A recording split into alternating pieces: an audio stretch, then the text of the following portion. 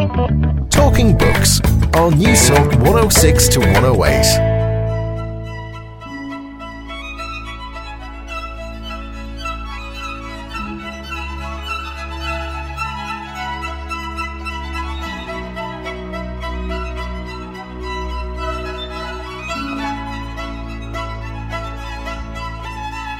Water is a very simple molecule. It's two hydrogen atoms and an oxygen atom, and there's no reason why something so simple and unremarkable in some ways can end up doing all the things that it does. And if you think about your day-to-day, it's involved in almost everything you've done. You wake up, you wash, you make a cup of tea, you eat some food, you probably drive a car to work. Definitely may help to make the city around you. It flows in all of the channels underneath the city or the town or countryside, wherever you are. It's helping everything grow around you. I mean, it's a layer in our society and in the planet in general. It's shaped us. We've built our entire civilizations around access to this stuff. And the remarkable thing is, I suppose, that we just don't think about it at all day long, even though it's the one thing you probably interact with more than anyone you even love. That's the thing you interact with more. How can something so common and familiar be so difficult to describe? So asks science writer Alok Jha in his fascinating new book, The Water Book, The Extraordinary Story of Our Most Ordinary Substance. Hello, how are you? And you're very welcome to Talking Books. I'm Susan Cahill. It's lovely to have your company this evening. Well, tonight's show is all about water, water and more water.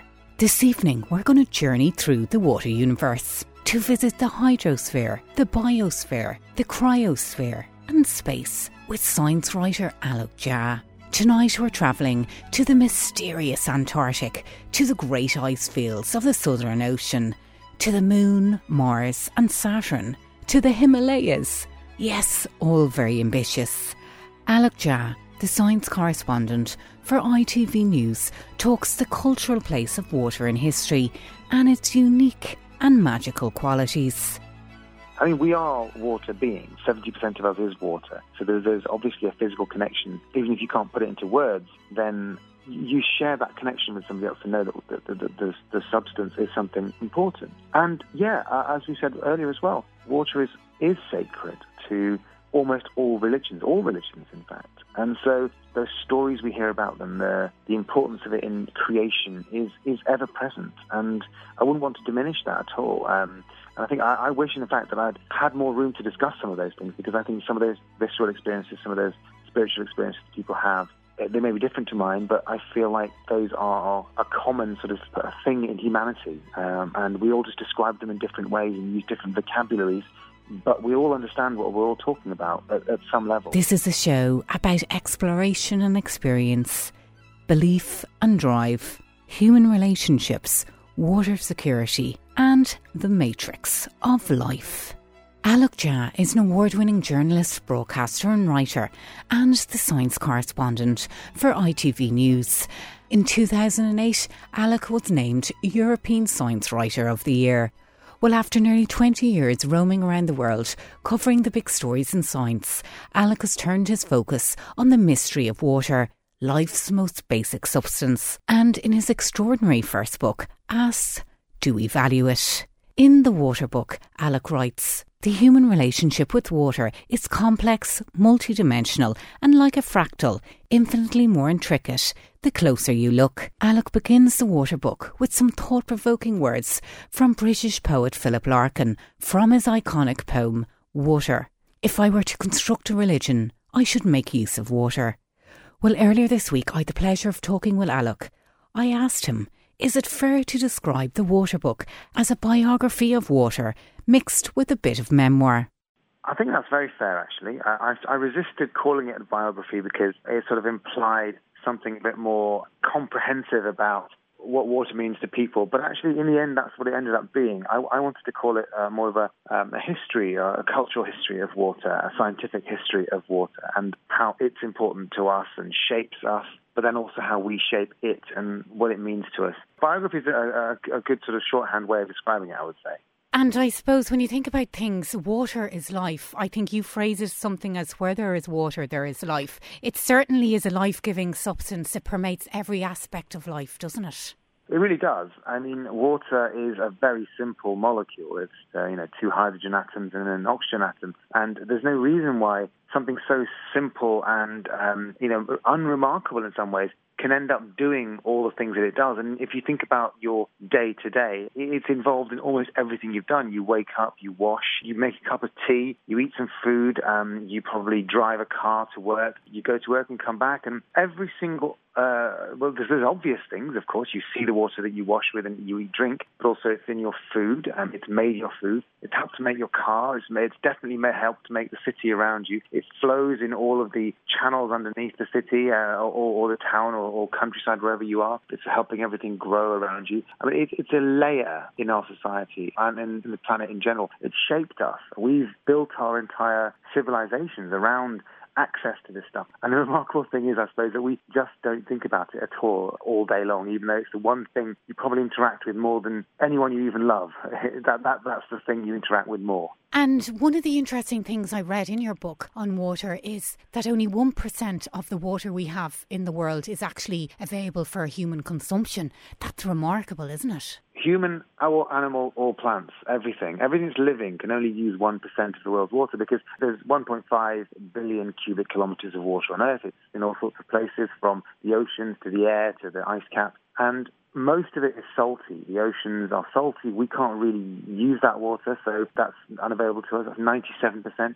And then there's 3% that's fresh water. And 2 of those percentages are locked up in the ice caps and in glaciers and those sorts of places. So they're not available to us, really. So 1% is left. But that's plenty. We don't need more than that. Now, Felix Franks, the noted chemist, he wrote Water, A Matrix of Life, said water is probably the most studied, yet least understood. Do you agree with that? Because one of the things that jumps out from your book is the fact that water is so much a mystery.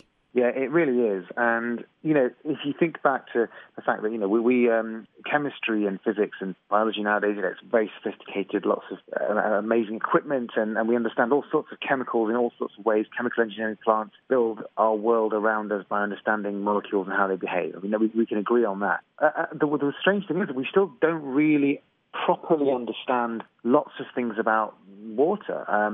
We understand lots of things about complex polymers and plastics and industrial chemicals. We know what they do, but water, some of the most simple behaviors we don't understand. For example, in your freezer tonight, you'll probably freeze some water to make ice cubes. No one really knows how water freezes. We know it does it. We know it does it at about 0 degrees, but really we don't know exactly how that happens. We don't know why, for example, we have some inklings about why water expands when it freezes. So water, when it freezes, when it becomes ice, it floats. And, the strange thing about that is that we see this all the time around us. It's in your gin and tonic. You see icebergs floating on oceans.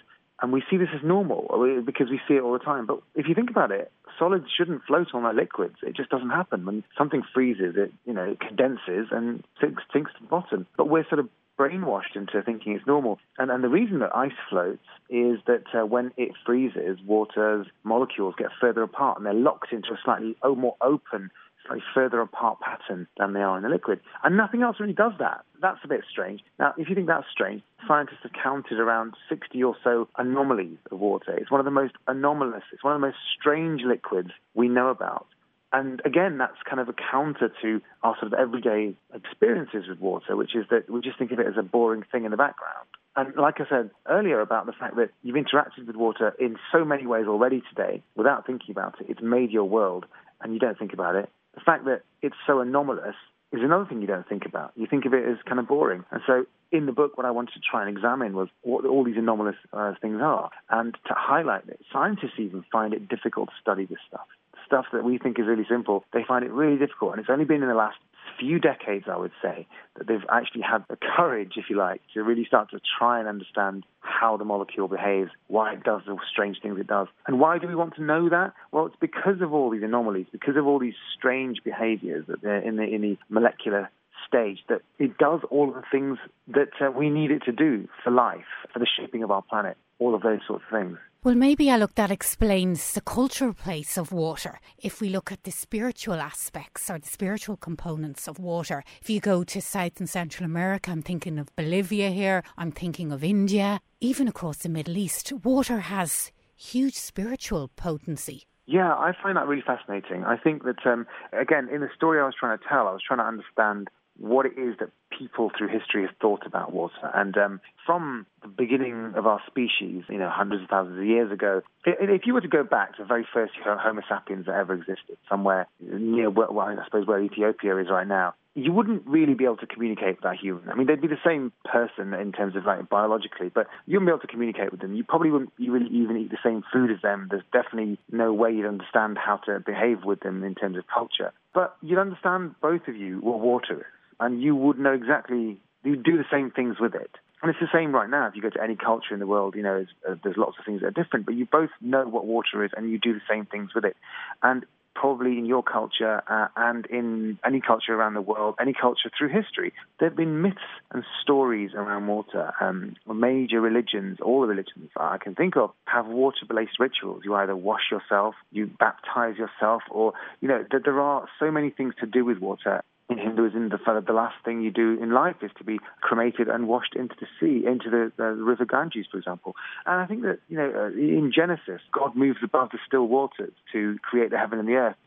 There's no story that doesn't involve water in sort of mythological times. And I think that, in a way, that was all history's cultural attempts to elevate this substance. We knew it was important a long time ago. We know it is important. Politically, all our civilizations and cities are based around sources of water. If you think about all the empires, the Roman Empire and Greek, they all based their cities around water. Of course they did, for trade purposes, for general, agriculture, all those things. We've always known that it's important. And that was our way of appreciating that importance back then. We told stories about water. And then it was only in the 17th, 18th century that we started to apply scientific ideas to water and started to understand it in that way. So these things don't compete for me, the sort of spiritual and mythological understanding of water and the scientific one. They're just different ways of tackling this substance that we know somehow deep down is important and special. And we're going to continue finding new ways, I think, to understand what water is.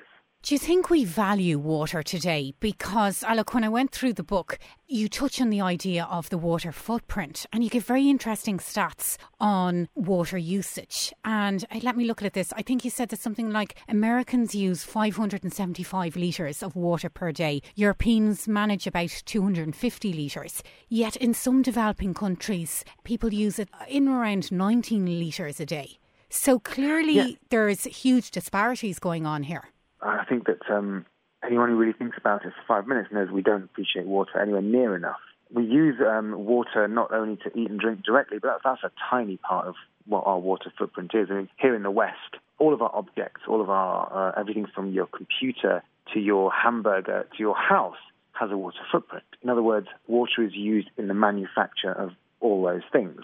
So it can be quite surprising that you can use tens of thousands of litres of water to create a kilogram of cotton. If you've got a pair of jeans on, then the water footprint, i.e. all the manufacturing process, travel, transport, all of that process means that your jeans have used up 10,000 litres of water. And, you yourself will never see that water, but it's there. And if you think about how many pairs of jeans you've got or how many shoes you've got or how many other clothes you have, they all have water footprints. Because we don't see it, we don't sort of take much attention to it. In parts of the developing world where people have a lot less things, first of all, that means that their water footprint is smaller. And proportionally, their water footprint is based around agriculture. So they're growing their own food or they're getting food locally. So that's where most of their water use goes. And also, they're not going to have, a lot of them may not have electronic goods, which will also have huge water footprints. To create a silicon chip, for example, takes several thousand litres of water because you have to wash all the ingredients, keep things clean. This is part of our modern world. And we absolutely do not see any of that. And we are seeing already places where water is becoming short. So California, for example, there are huge droughts. Parts of sub-Saharan Africa, we've known for a long time, are getting water stressed. South Sudan, for example, is often claimed to be the first water war, where the water as a resource gets low in some places, so you start fighting over it. And through history, you've had lots and lots of conflicts over access to water, and often you can argue that many empires have risen and fallen because of their access to water. So to answer your question, in summary, no, we don't appreciate it, and the problems with our access to water are going to increase, not because we're running out of water, not at all. That 1% cycles itself round and round and round. But it is going to be in different places. So climate change is the reason that all these problems are happening. It exacerbates water shortages in some places and floods other places. There's still the same amount of water. It's just in the wrong places. So you're going to see lots more problems with access to water. You're going to see lots more migration because people won't be able to live in certain parts of the world and will have to move to others. I mean, yeah, we go where water goes, basically, in the world, and we can't get away from that fact, however technological we become. Now, can I ask you a tricky question? Do you think we've a hydrocentric view of the universe? And the reason why I'm asking you that is one of the interesting things that your book does do is explore what the world, non-water world, looks like. And you say that that means you enter a world of speculation and opens some big questions, as in, what do we mean by life? Can you talk me through all of that? I thought that was fascinating. Yeah, this is a big question, and so I'll try and sort of hit some of the points on it, and hopefully won't make a mess of it. But every life form on Earth uses water. From everything from they'll use it in some way. So that means all your biological processes in your cells are mediated through water. Proteins, your DNA, the fact that you have cell membranes, all relies on the fact that water is there. If water wasn't there, none of those things would work properly. And in a way, that's kind of amazing and magical.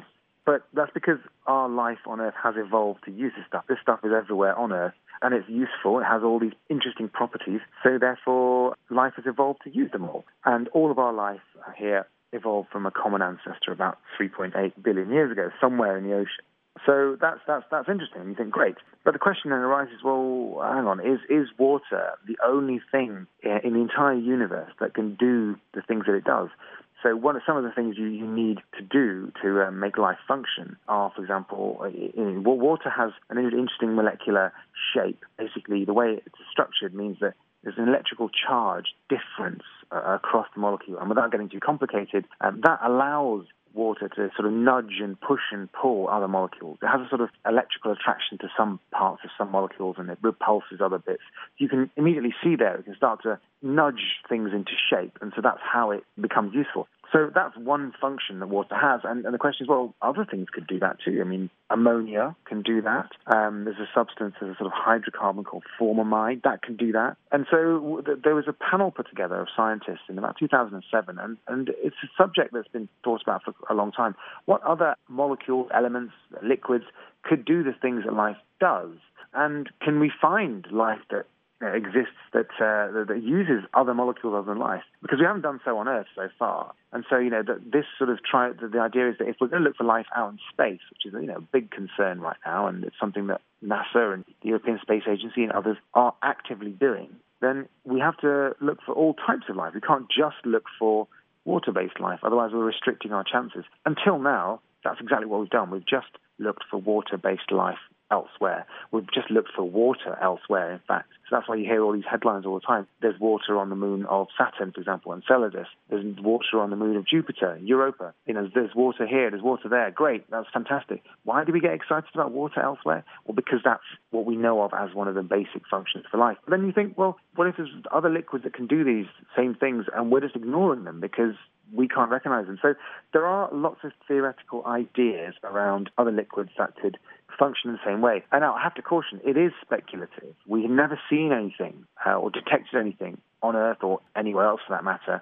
We've not got no evidence that those liquids that we've just talked about, formamide or ammonia or other things, sulfuric acid, that's another one that can possibly become a medium for life. We've never seen any life forms living in those things. But it doesn't mean that it can't. And many scientists have come up with quite wild-sounding microbes and organisms that may exist in those places. But it's science fantasy at the moment. It's a very well-informed science fantasy. But it's just a caution. It's one of these things which you think, well, if we are looking for life somewhere else, if we are truly to understand why water is important, we have to understand what other things might be out there. And we mustn't close our minds to the fact that other molecules, other types of life might exist.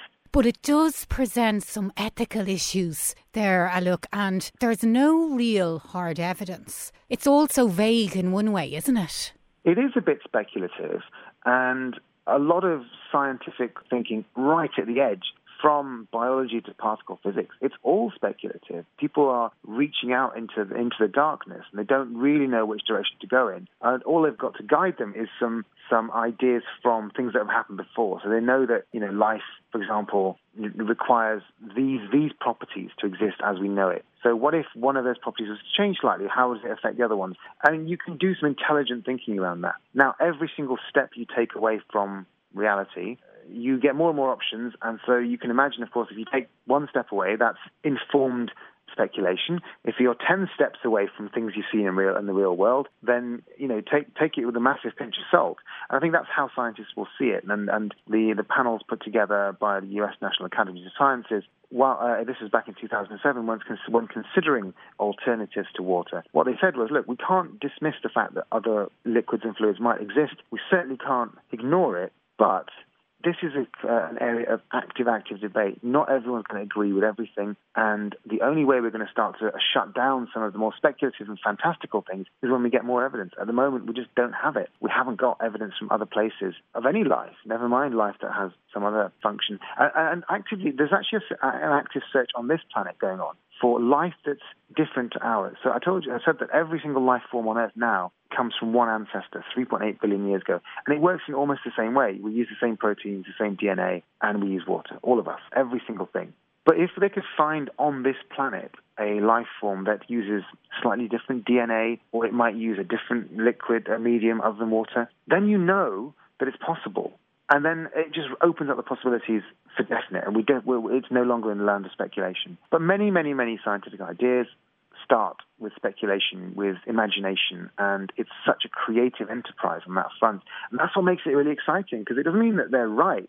It just means here's actively interesting ideas that have some basis, in fact, and we're just extending ourselves a little bit. And I think the good scientists would only extend themselves a little bit beyond that. They wouldn't go to the ends of the universe. Otherwise, you'd have to sort of take them with a massive, massive pinch of salt. Now, one of the chapters I loved in your book is when you describe the monsoon rains in the Himalayas. I know that some of your family live close to the border in Nepal, and having experienced the monsoon rains in Nepal, they're very life-affirming, almost spiritual. And I was quite surprised that you're actually an atheist, because how you write about water and how you write about some of its magical properties seems to me hugely spiritual. People have said that to me, actually, and I think that for me, it's something that I find fascinating. I find nature fascinating. I find the world fascinating. I find how these things are related, all very, very interesting. And I've chosen a way of interpreting that and trying to understand it, which is through science and through zoology, biology, all of these things. And I think there's a lot of poetry, there's a lot of imagination in those places. And many, many better writers and scientists than I have written beautifully, lyrically, about the world around us. And sometimes, just as an experience, even if you're not religious, I think that the experience of the world can sometimes be very overwhelming and beautiful. And in a sense, I wanted to capture some of that just in the moment. A lot of the things I wrote about, where I'm describing a scene in front of me, whether it's in Antarctica or the monsoon rains in India, as you mentioned just now. Just in the moment, you can't help but be overwhelmed or feel particular emotions that, if you're just honest about them, yes, might come across to some people in a spiritual way, and I've got no problem in people interpreting it in that fashion if that's how they see it. For me, it's much more about that visceral experience of the world, and I'm more than happy if people think that get something spiritual out of it, because in a way it's spiritual to me, but in a sort of very rational way. If that makes any sense, I've realised as I've said it may not. But look, you start the book with the glorious Philip Larkin. If I were called in to construct a religion, I should make use of water. And swimming in lakes in the sea, having somebody wash you, all our experiences of water are so, sacred maybe. Yeah, I wish that, the book's long enough, so my editor would be angry with me for saying that I wanted to make it longer. But one of the things I really wish I'd written more about was people's individual experiences with water. And you're absolutely right. The people I spoke to so many people, and your listeners will know so many people who love the sound of water nearby, whether it's a stream or a sea, love being in water, can't spend a day without somehow being connected to it. And they can't necessarily explain why, but I think we all understand that there is a connection. I mean, we are water beings. We're made, 70% of us is water. So there's obviously a physical connection. And even if you can't put it into words, then you share that connection with somebody else to know that the substance is something important. And as we said earlier as well, water is sacred to almost all religions in fact. And so those stories we hear about them, the importance of it in creation is ever present, and I wouldn't want to diminish that at all. And I think I wish, in fact, that I'd had more room to discuss some of those things, because I think some of those visceral experiences, some of those spiritual experiences people have, they may be different to mine, but I feel like those are a common sort of thing in humanity, and we all just describe them in different ways and use different vocabularies, but we all understand what we're all talking about at some level.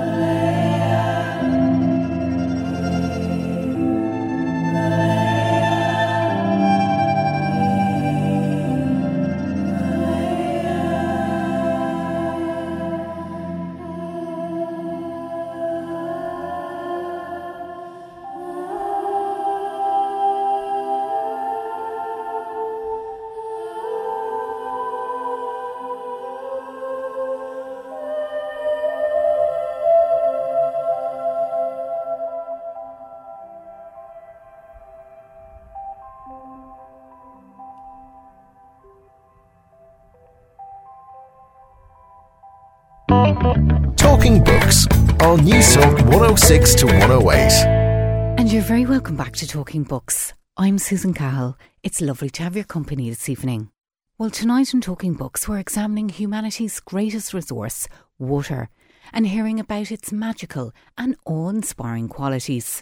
To quote the great W.H. Auden, thousands have lived without love, not one without water. This evening I'm joined by Alok Jha, author of The Water Book, The Extraordinary Story of Our Most Ordinary Substance, published by Headline.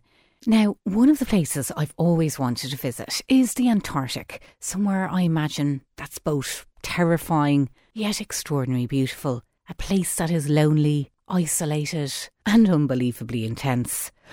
Well, as part of his research for this book, Alok got the opportunity to take the trip of a lifetime, a month sailing to, around and back from the most remote part of the most remote continent on the earth, Antarctica, to follow in the footsteps of the great polar explorer Douglas Mawson. Now, the Southern Ocean is one of the most roughest seas in the world, hugely dangerous and almost impossible to navigate. I asked Alok to describe the Antarctic and to give me a bit of a background on Douglas Mawson. He's probably the least famous of the four great Antarctic explorers. So you've heard of Scott, Amundsen, and Shackleton, and Mawson deserves to be amongst that pantheon. And in 1912, he, barely at the age of 30, which puts us all to shame, he organised an expedition to the Antarctic, and it was the very first Australasian Antarctic expedition. He was really interested in science. The others tended to be more interested in exploration and getting to the South Pole first, but Mawson was interested in science. And so he arranged this expedition. He got to Commonwealth Bay, which is a sort of part of East Antarctica that is extremely remote. I mean, it sounds silly saying that because Antarctica itself is remote, but this is a remote part of a remote continent. Even today, that part of Antarctica is relatively unvisited. There's less activity there than there is on the Western Antarctic Peninsula and other parts of the continent. So the expedition I joined was 100 years on from Douglas Mawson's, retracing the steps, going along the same route to make the same sorts of scientific measurements he made.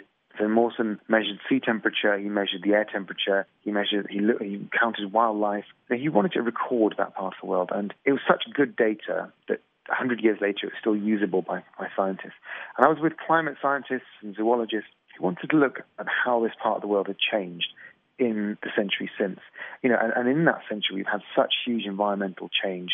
We've discovered climate change. The world is changing hugely, and they wanted to know how this remote part of the world was being affected. So we left New Zealand in early December. The idea was that we'd sail to the Antarctic, East Antarctica, Commonwealth Bay, and then come back again. And it was, in every sense of the word, a new experience for me. I'm someone who lives in London. I don't really like to leave anywhere with good coffee and Wi-Fi, to be honest with you. Never mind going off to the middle of nowhere. But if someone gives you an opportunity to go to Antarctica, you take it with both hands. So the first thing that happened to me was I got very sick on the Southern Ocean. The Southern Ocean happens to be the roughest sea in the world. And that lasted for a few days. And then as we went along, the seas got colder and we saw different types of birds, penguins, whales, all sorts of things you don't see anywhere else in the world, just in those parts of the ocean around the Antarctic. And eventually we got to a point where the ice started appearing, so the temperature of the water got cold enough that the ice floes, just these chunks of ice about a metre thick, which are the remnants of the previous year's winter. So Antarctica doubles in size every winter as the sea around it freezes. And then in the summer, which is in November, December, January in Antarctica, that sea sort of starts to break up and melt. And you see these ice floes, which are remnants of the previous winter. Yeah. You go through those, and eventually you see icebergs, which these, of course, these enormous behemoths of ice, 50 metres high, 200 metres below the water. And these are your first pieces of Antarctica. They've come to visit you from the continent. And they're the snapped-off bits of glacier that have spent tens of thousands of years on the Antarctic continent and have now reached the end of the continent and are making their way out into the Southern Ocean. So what was magnificent about seeing those, in a sense, you see these things in coffee table books, you see them on documentaries, but seeing an iceberg with your own eyes it's jaw-dropping, just the colours. It's not just white, it's aquamarine, purples, there's all sorts of blues in there. The way the light refracts off it is quite a remarkable thing. I mean, you could I stared at them for hours on end and tried to take pictures, but just could not do it justice. What I was seeing with my eyes was just very, very different from what I could even capture on camera. And, as you go further in, you realize that this place you are just insignificant in this sort of tiny speck of this ship as you sort of go to this epic place. Because in cities, in the rest of civilization, wherever we built our civilizations, we control the environments around us. We were very good at that, and some would argue maybe too good at that. But in Antarctica, the environment controls you. And what is the environment? The environment is basically frozen water. It's ice, it's water in the atmosphere, it's the weather. It controls you. And it's unpredictable, as you say, and it's treacherous. Totally unpredictable. And it's all about precision, isn't it? You have to change your mindset when you're there. So, if I wanted to go 1 mile across town, I could either walk, I could get a taxi, I can get a train, whatever I want, but I can do it. And if there's delays, there's ways for me to do it. In Antarctica, you might see a waypoint 1 nautical mile ahead, and you might take your ship, I don't know, maybe 15 minutes to get there at a gentle pace. Or it might be that halfway there, the weather changes almost immediately and you have to stop. And it might take you a day or 2 days. And there's absolutely nothing you can do about it. You can't be angry at the weather. You can't be angry at this vast continent. Your mind has to change. So one of these captains of the ship told me, one of the expedition organizers told me that in Antarctica, you don't really have an itinerary. You don't have, we must go here, we must go there. What you do is you have a book of intentions, a book of hopes mediated by the weather. And that's exactly what you have the mindset you have to adopt. You can't get upset about things if things don't happen. And we got caught out. Because a month, we went to East Antarctica, and we went to Douglas Mawson's huts, which are still standing on Commonwealth Bay, made all the measurements he'd made, paid our respects to the sort of those pioneers of Antarctic exploration, and we were on our way back. We were going to go back to New Zealand, and the weather changed overnight. And all the ice that was around us that we were sort of making our way through, it suddenly pinned us in, and we couldn't move. And for 10 days we were stuck there. And the captain, the Coast Guard, had to call several icebreakers to come to our assistance, none of which could break us out because the ice was so compressed around us. And this, by the way, it happened very quickly. So in the first day, the ice surrounded us. We could see 2 kilometers away. We could see open ocean. That was all it was, and we would have been free. The next day after that, because the wind kept blowing, the open ocean was 20 kilometers away. That's how much ice had blown into that direction. And this happened in Antarctica